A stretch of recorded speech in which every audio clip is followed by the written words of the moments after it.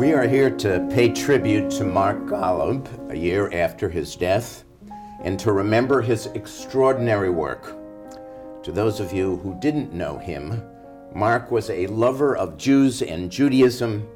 He delighted in the diversity and the passions of Jewish life. He was a ferocious lover of Israel and defender of the Jewish state. And he was personally a charismatic presence and a joy to be with. And this above all, Mark was a man with a vision. He believed that the American Jewish community needed a network, a 24/7 Jewish cable network, a PBS-style network that would give expression to the treasures of the Jewish world. It would offer news and analysis, but also entertainment and learning and culture. And so he created JBS. The centerpiece of JBS was his interview show L'Chayim, a show that the three of us, I'm here with Betty Ehrenberg and Steve Bayme, had the honor of being on together multiple times. I'm almost done, then I'll go to shore. Are you telling me that basically you're not concerned that the Obama administration would take a stand in the UN harmful to Israel? You're not concerned about that? I didn't say that. I said we. If you are concerned, I want to hear it. Are you concerned? I think it's a definite possibility. Somebody at the synagogue called you up and said, Eric, we've got a question about what we should do with this lovely woman.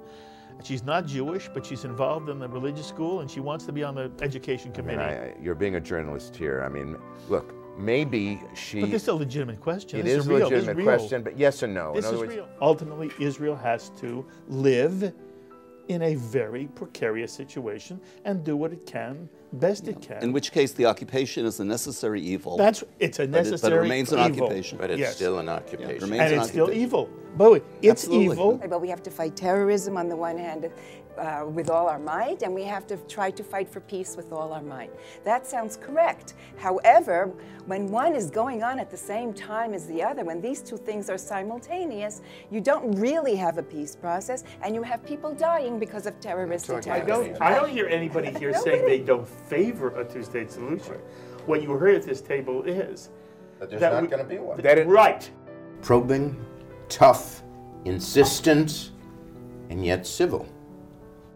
That's a hard mix, and Mark pulled it off week after week because that simply is who he was. Mark was an issues guy, cared deeply and profoundly about the Jewish world. He knew the issues, and he was also, at the same time, a wonderful rabbi and teacher. He was marvelous and extraordinary. Yeah, he's missed. He really He is missed.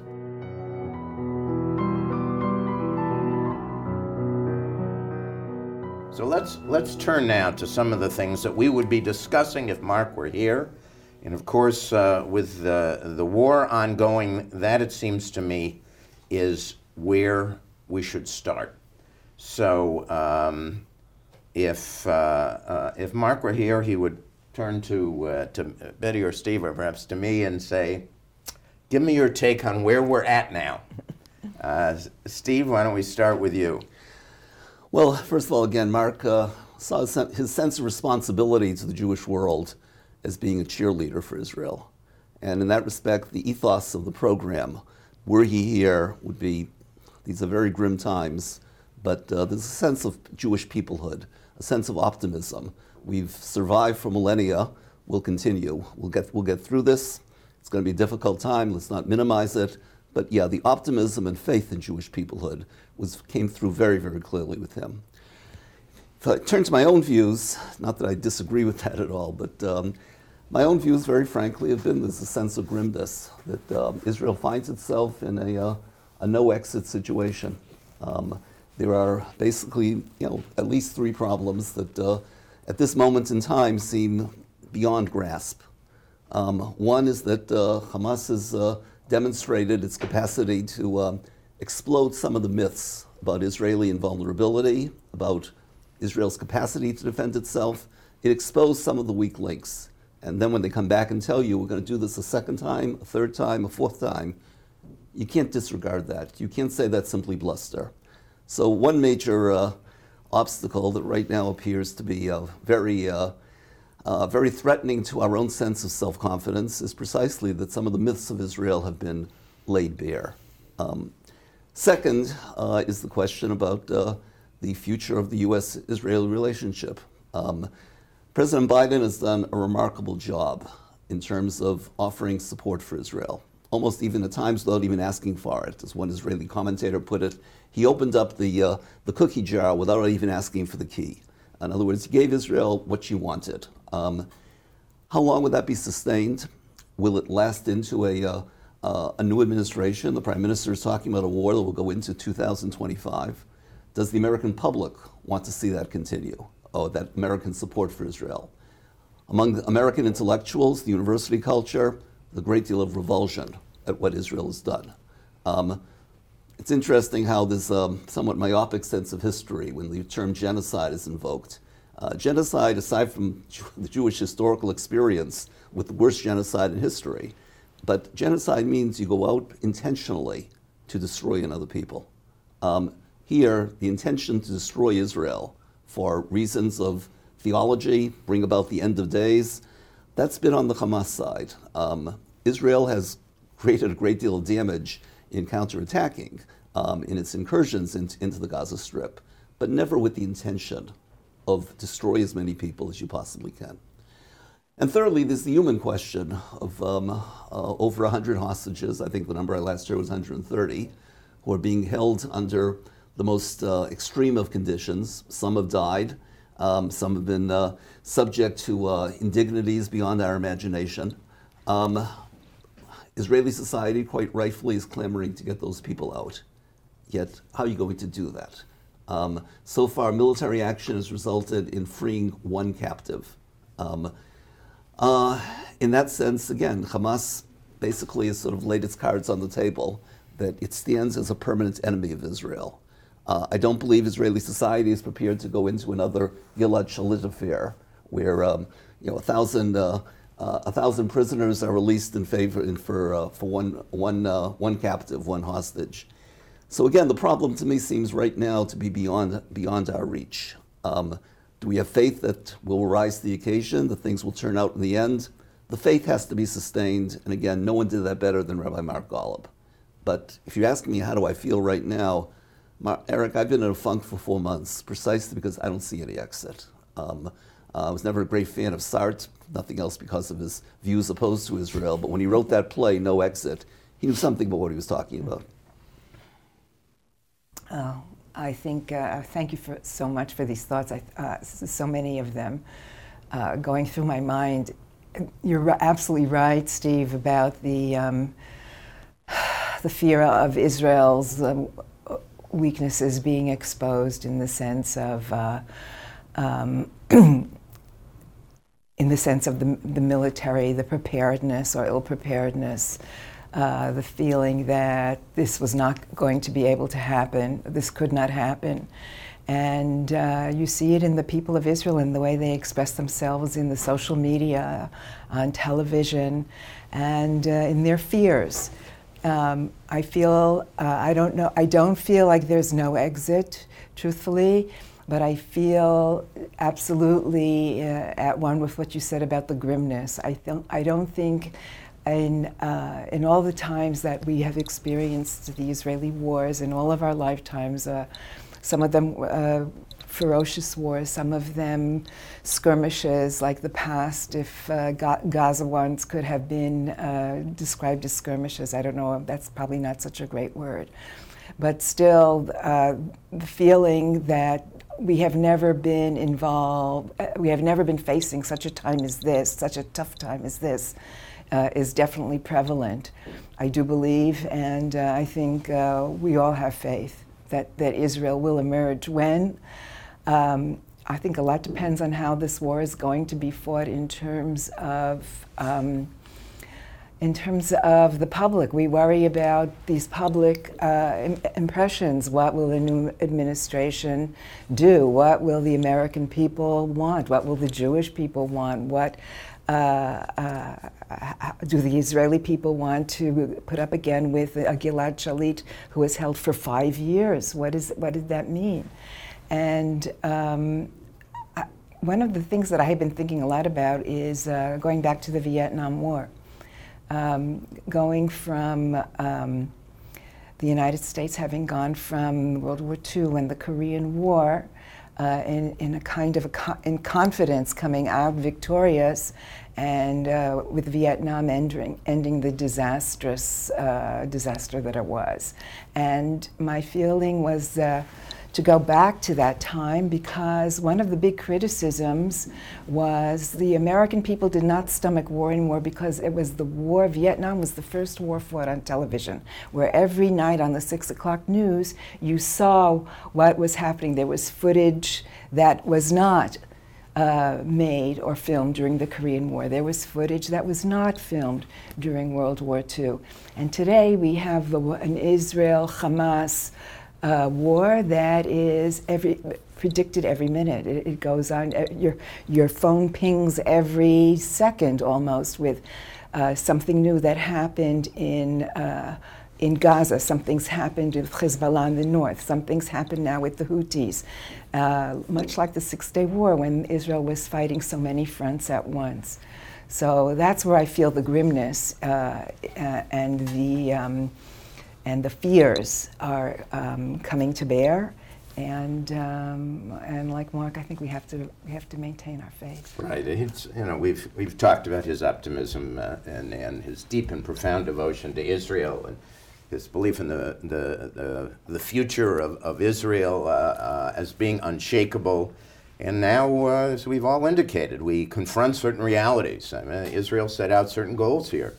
It was going to replace Hamas as the ruling power in Gaza, and that has not happened.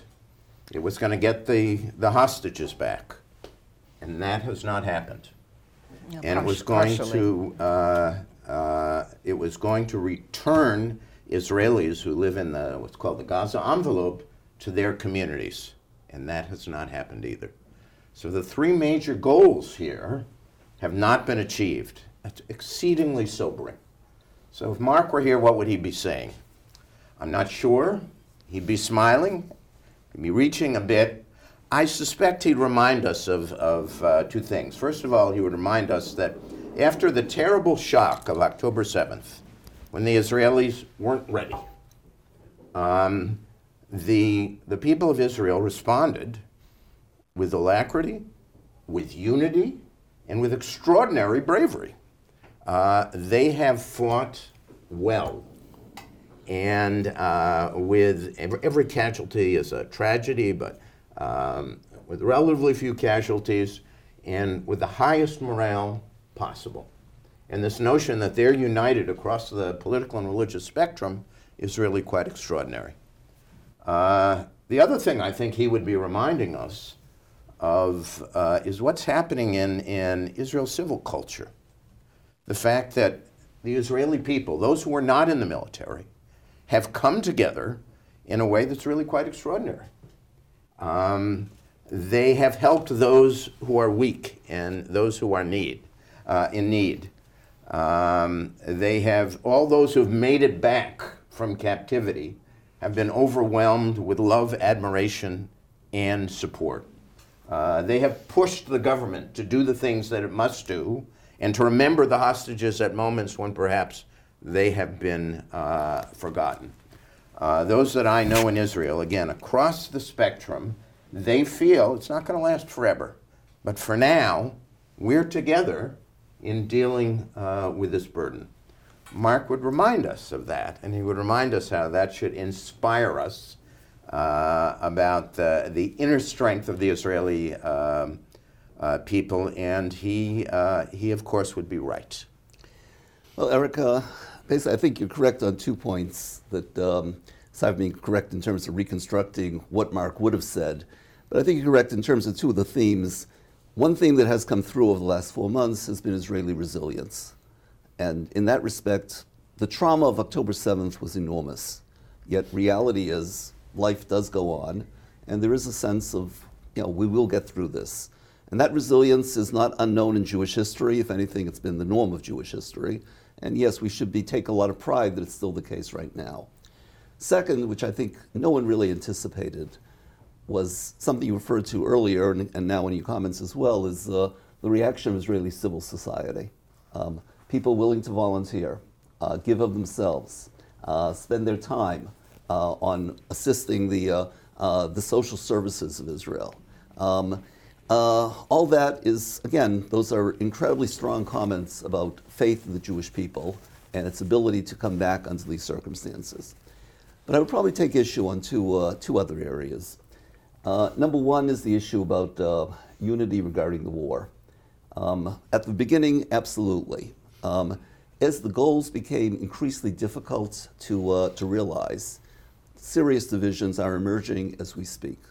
Should greater emphasis be placed upon negotiations for the hostages? There's serious division between the Prime Minister on the one hand and his two major supporters, Smotrich and Ben-Gvir, an issue in themselves because of their extremism, but basically they're saying that no further negotiations for hostages. If Hamas wants to release them, great, but no, we're not going to declare a ceasefire in order to have negotiations, which frankly did result in freeing of over 100 hostages, the so-called pause. So that division about the war, how to conduct it, should one accept the restraints that the Biden administration wants to put on it, or should one defy those restraints? Again, serious division among political leadership, with Gantz and Eisenkot, and to a lesser extent Lapid, standing on one side, and Bibi Netanyahu and his two coalition partners standing on another side. Second, while the war brought about almost a kind of internal ceasefire on the issue of the judiciary, number one, the issue did not go away. And some of the major supporters for the judicial overhaul, Levin and what was the other man's name? Hoffman, they're determined to bring it back. So that divisions are quite real. Let's not forget that one of the things that brought this war into being was that Hamas perceived Israeli society as so divided by an issue that really had next to no connection with Israeli foreign policy, but which one sector of society wanted to radically change, and the other sector of society felt that the judiciary was Israel's main bulwark in terms of shoring up democracy and democratic values. That division is still there. It also carries over into a political division that frankly many people believe that the architects of that judicial reform unnecessarily exposed Israel in terms of exposing vulnerabilities that did not have to be attended to. So in that respect, I agree with your overall, number one, your overall reconstruction of what Mark would have said. And number two, you pinpointed, I think, two very positive themes in Israeli society. But I also say that the divisions are much deeper, and they will be with us for a very long time. And that's resulted in a kind of loss of trust in many aspects of Israeli political leadership. Add to that one other point that I just alluded to, is that a democratic society really cannot allow extremists to run haywire, so to speak. It has to control extremism. Every democratic society will have its Ku Klux Klan, if you will. Currently, the idea of extremists in the government, I think last time we were here, I guess when the government was being formed, so one person who's not here said, there have been extremists before in Israeli government, Israeli politics. Absolutely. But this is the first time you've had extremism within the coalition government itself. That's unprecedented. What does that portend in terms of the future? Again, I've got a lot of forebodings about that. It is my fervent hope that things don't go back to exactly the way they were once the war is over. My feeling is that, look, one of the reasons that we saw, those huge demonstrations in the streets of Tel Aviv and the blocking the highways and the Ben Gurion airport and all of that was to hear from the Israelis, we can afford this now. We can afford these divisions. We can afford being able to be so vocal in our disagreements and so vehement in our disagreements, because we never, these differences always were there, but we never felt we could express them because the issue was our security. We really had to, we didn't discuss it so much because the security concerns were always paramount. And now what we see is that they were kind of resting on their laurels in a sense. and there was a complacency regarding security because of their previous victories, their previous strengths. But now, as you have said, both of you so eloquently, the shock of the ability of Hamas to perpetrate what it did perpetrate on October 7th has shown that, well, maybe we can't rest on our laurels. Maybe Israel cannot just, it reminds me, I found it so interesting that this war began as one of the most popular films regarding Israel to come out in recent times was the Golub film, which if you saw it, and I think a lot of people did see, laid bare the same kinds of resting on the laurels. There was Moshe Dayan and others in the cabinet at the time, and did not, and the intelligence had failed. There were failures at the highest levels. So there was ill preparedness. And I think Israel now probably understands, due to what happened on October 7th, you can never, ever, ever be, we can't go back again. Israel cannot go back again to such a feeling of security, that we're not yet up to the time of everybody, you know, under its, sitting under peacefully under its vineyard and under its fig tree. So that maybe this feeling of vulnerability that we need to pull together, like you said, Eric, that we need to help each other, like you said, Steve, that we need to give to each other and maybe not go back to the degree. There always will be differences. I agree with you 100%, Steve. That's who we are, nature of the beast. But go back to the bitterness that was in the debate at that time, I really, really hope that we'll be more on guard.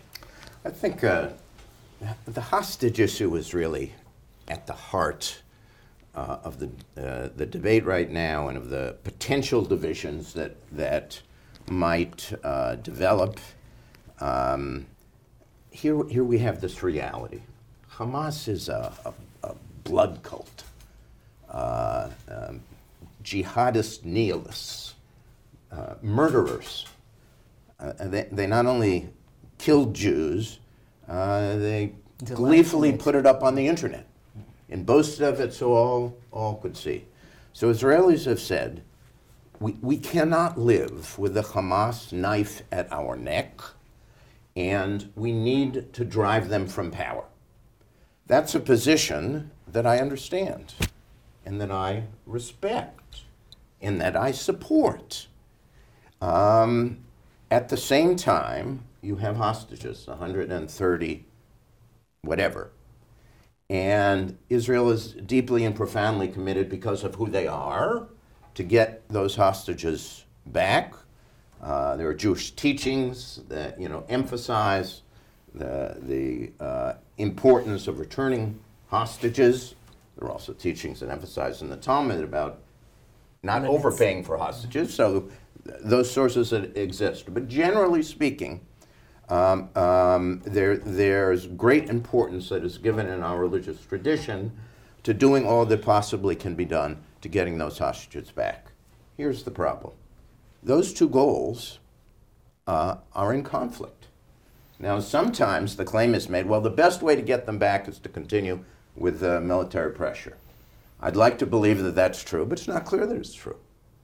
And if the reality is that Hamas is saying there will be a deal that will involve you'll get your hostages back, but the price is ending the war, at least for now, and leaving us in power.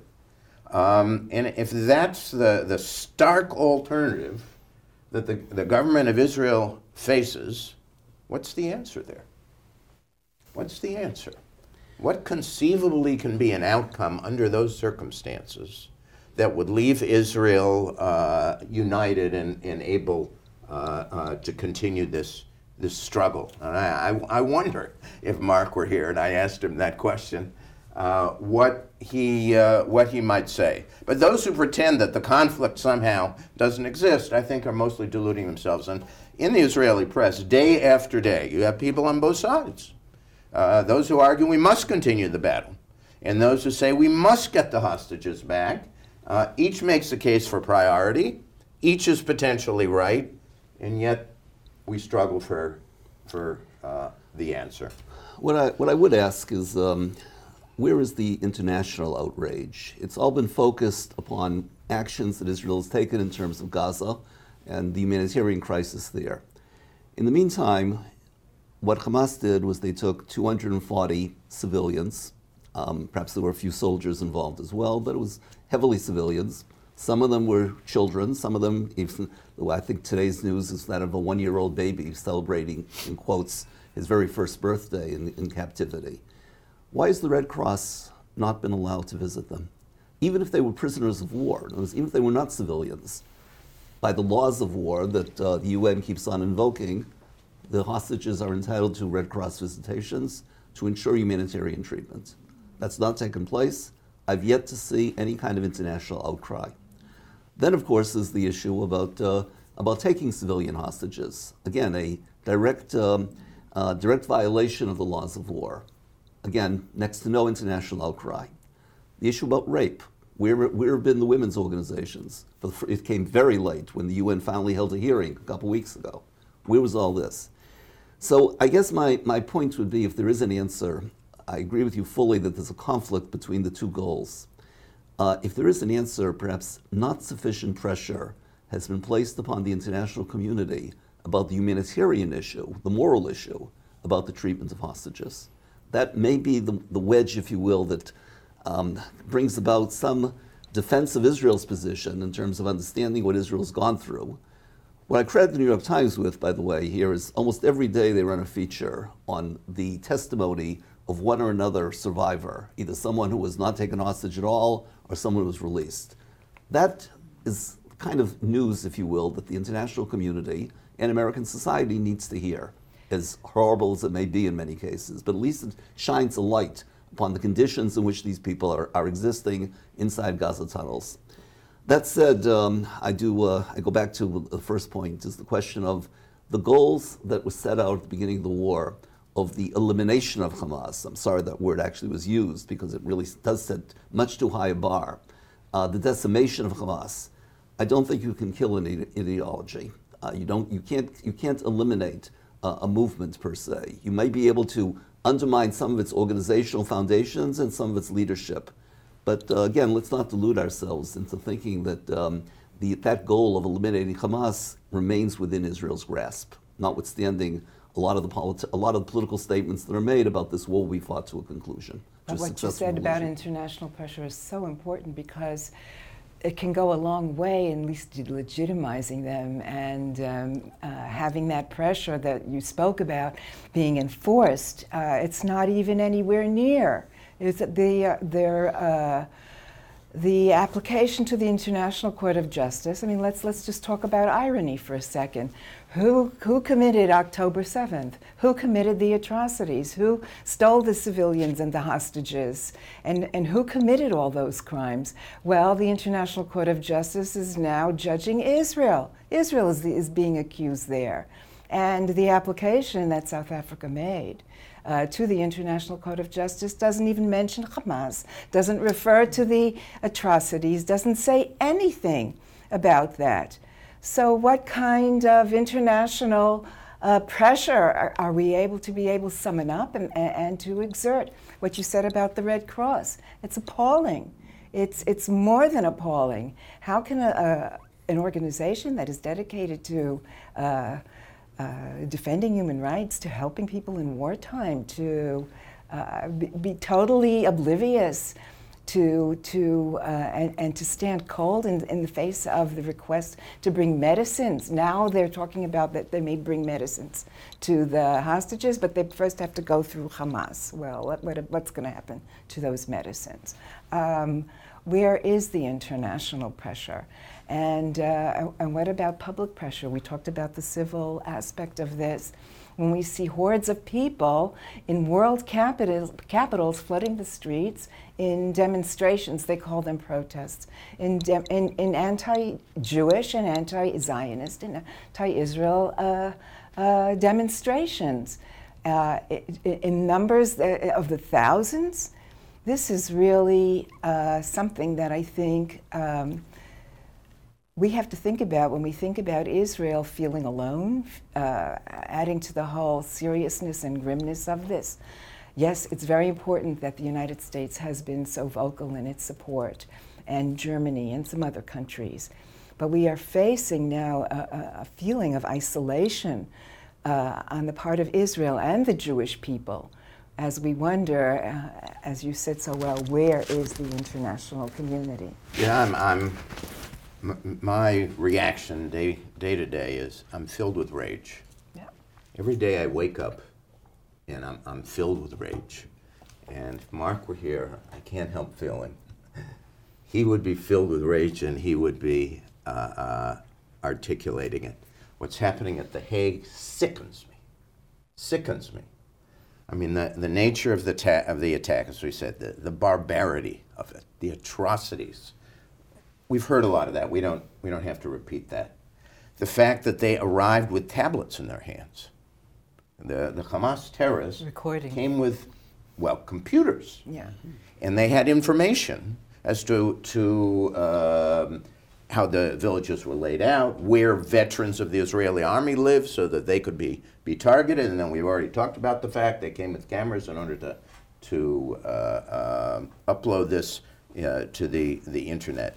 Here we're talking about a degree of barbarity. I mean, even the Nazis, for their own reasons, didn't generally record atrocities. And yet for Hamas, recording atrocities was part of the plan. And yes, so as we've all said, if you want to protest, fine. But perhaps why don't we have more people protesting against Hamas? Why don't we have more people demanding not only the Red Cross should visit, but the hostages need to be returned? The fact that young people on campuses who supposedly speak the language of fairness and equity and justice, that they're directing their anger towards Israel as opposed to directing it towards Hamas and demanding action from Hamas to put an end to this. So you want to put an end to the conflict, you want to put an end to the killing, there's a way to do it. Hamas puts down its weapons, returns the hostages, and then they could negotiate with Israel, I have no doubt, some kind of plan to banish them to some other Arab country. Is that doable? Probably yes. So you want an end to it, that would be the way to reach an end to the hostage crisis. But that is not what we see. A word on humanitarian aid. The United States favors humanitarian aid going into Gaza. I favor humanitarian aid going into Gaza. There's terrible suffering in Gaza. We all recognize that, and we can't harden our hearts in that regard. Having said that, let's point out the double standard. Let us imagine that a proportional number of Americans have been taken hostage and moved to Mexico, which would be 7,000 people. And let us imagine that in responding, a humanitarian crisis had been created. What American government would permit humanitarian aid to go there in the absence of having the hostages returned? Would a Republican government permit that? No. Would a Democratic government permit that? No. Is there any government in the civilized world, France, Germany, Britain, that would permit humanitarian aid to go to an enemy who was holding hostages and refuse to return them? And the answer is, of course not. Of course not. We need to hold Israel to a higher standard for a whole variety of reasons. Nonetheless, it must infuriate us that this kind of inhuman conduct continues day after day in the absence of the sort of international response that you've both been talking about. One footnote, Eric, which you alluded to in these comments. I was not surprised by the dissent about the war on campuses. One thing, it's well known, campuses tend to be a more anti-war culture that goes back to Vietnam, and frankly, the universities played a very constructive role in bringing the Vietnam War to a conclusion. But I wasn't surprised by the fact that Israel, having been attacked, would counterattack, that there'd be protests because, number one, people have short memories, and number two, there's also no question that, as you mentioned, the situation in Gaza, given the Israeli attack, became horrendous. What did surprise me, disturbed me, outraged me, was not the dissent so much as the vitriol accompanying it. In other words, what you saw in effect, which you didn't see in Vietnam, was the demonization of Israel as defending herself. In that sense, I have strong views about what universities are doing in general in terms of their education as a whole, which perhaps we can discuss some other time.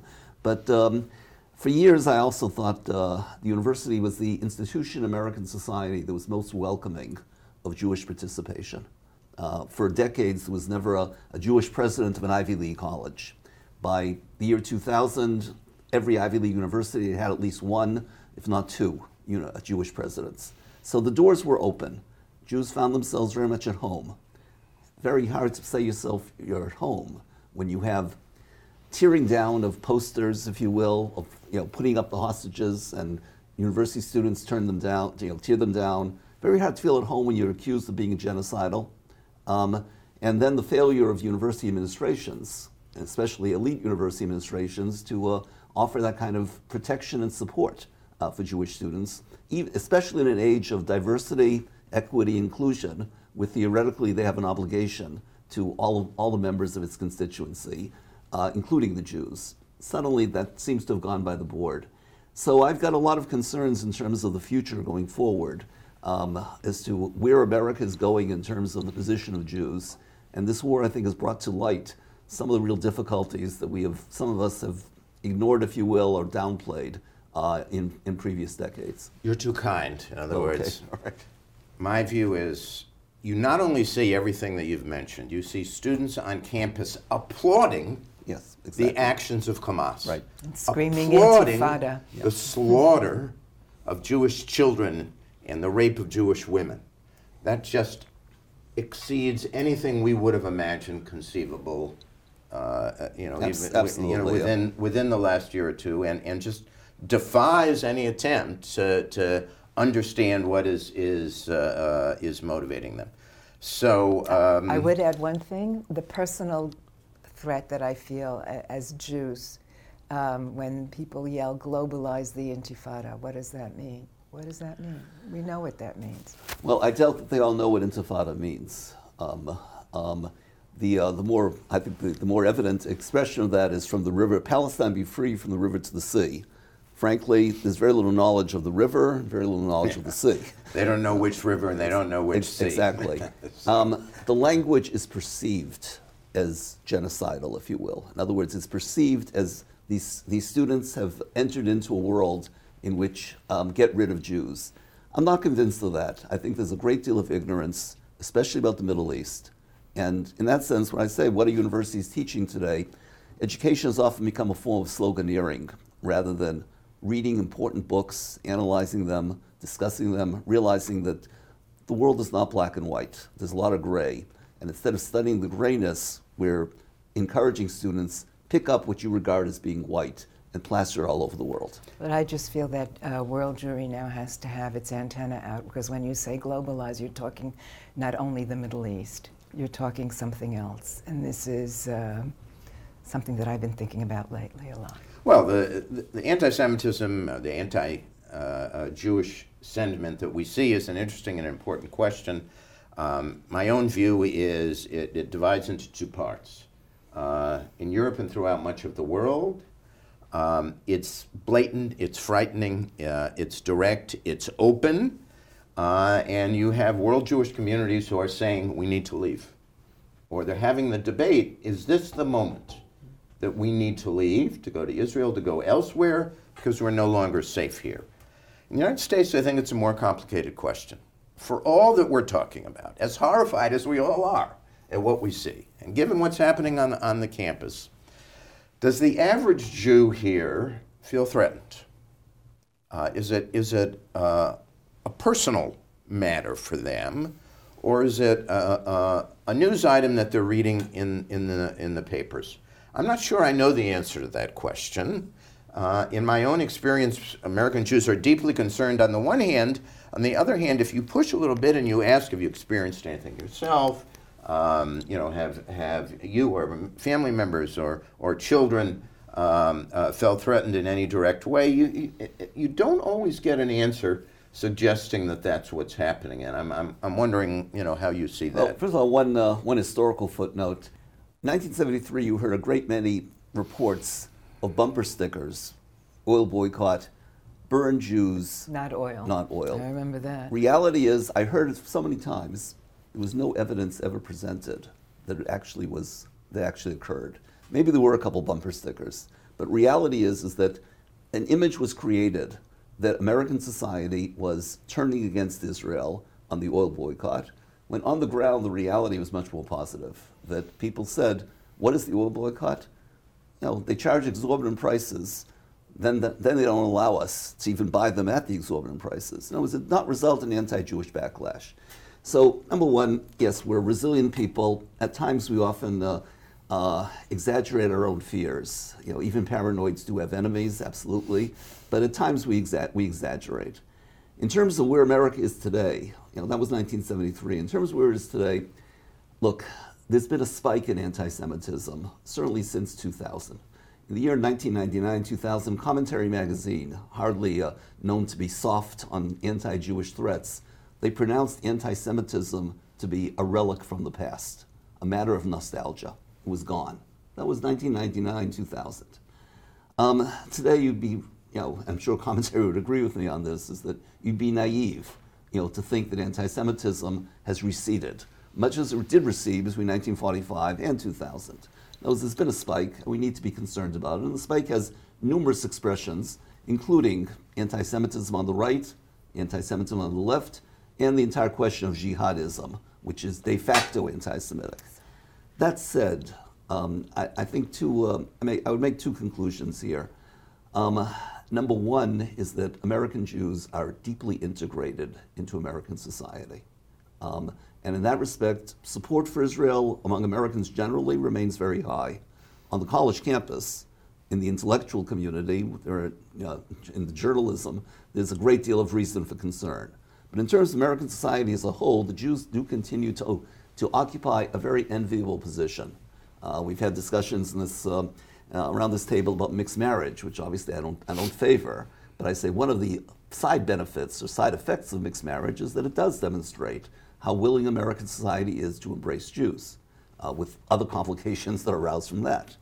Second conclusion is that there are large sectors of the Jewish world, including very important sectors, who are so visibly Jewish that they really do experience direct threat. What I mean, obviously, is the Hasidic community, for example. They can't change their garb, nor should they. It's a free society. They can dress any way they want. Yet their garb identifies them as Jews, places them in a vulnerable position. The reports we've heard about Orthodox Jews being attacked literally without rhyme or reason, but simply they're visibly Jewish. So I look at this personally and I say that, look, I live in a very comfortable Jewish world of Riverdale, New York. I have not changed my behavior in any shape, manner, or form because I do feel comfortable as a modern Orthodox Jew, actually. But I'm not nearly as visible, if you will, as some of my religious counterparts. In that respect, statements that you can't wear a kippah on campus because you'll arouse opposition to it, again, I'm deeply disturbed by that. Are those existential threats? For those who are so visibly Jewish, they very well may end up in violence, in attacks, synagogues. In Europe, there's always been security around synagogues. In America, we barely have known that. But today, we'd be silly not to step up our security because the synagogue is a very visible Jewish institution. So I'd say, yeah, there's reasons for concern, even if it's a far cry from what's happened elsewhere in the world. And number two, that American Jews do enjoy a great deal of support from the broader society. So maybe with that, keeping in mind what Mark would say to us, he would pick up on your comments. I think he would challenge them, but that's another matter. Mark, when it came to anti-Semitism, was not an alarmist. Okay. Again and again. And I, generally speaking, was the one who agreed with him. while others around the table tended to take issue.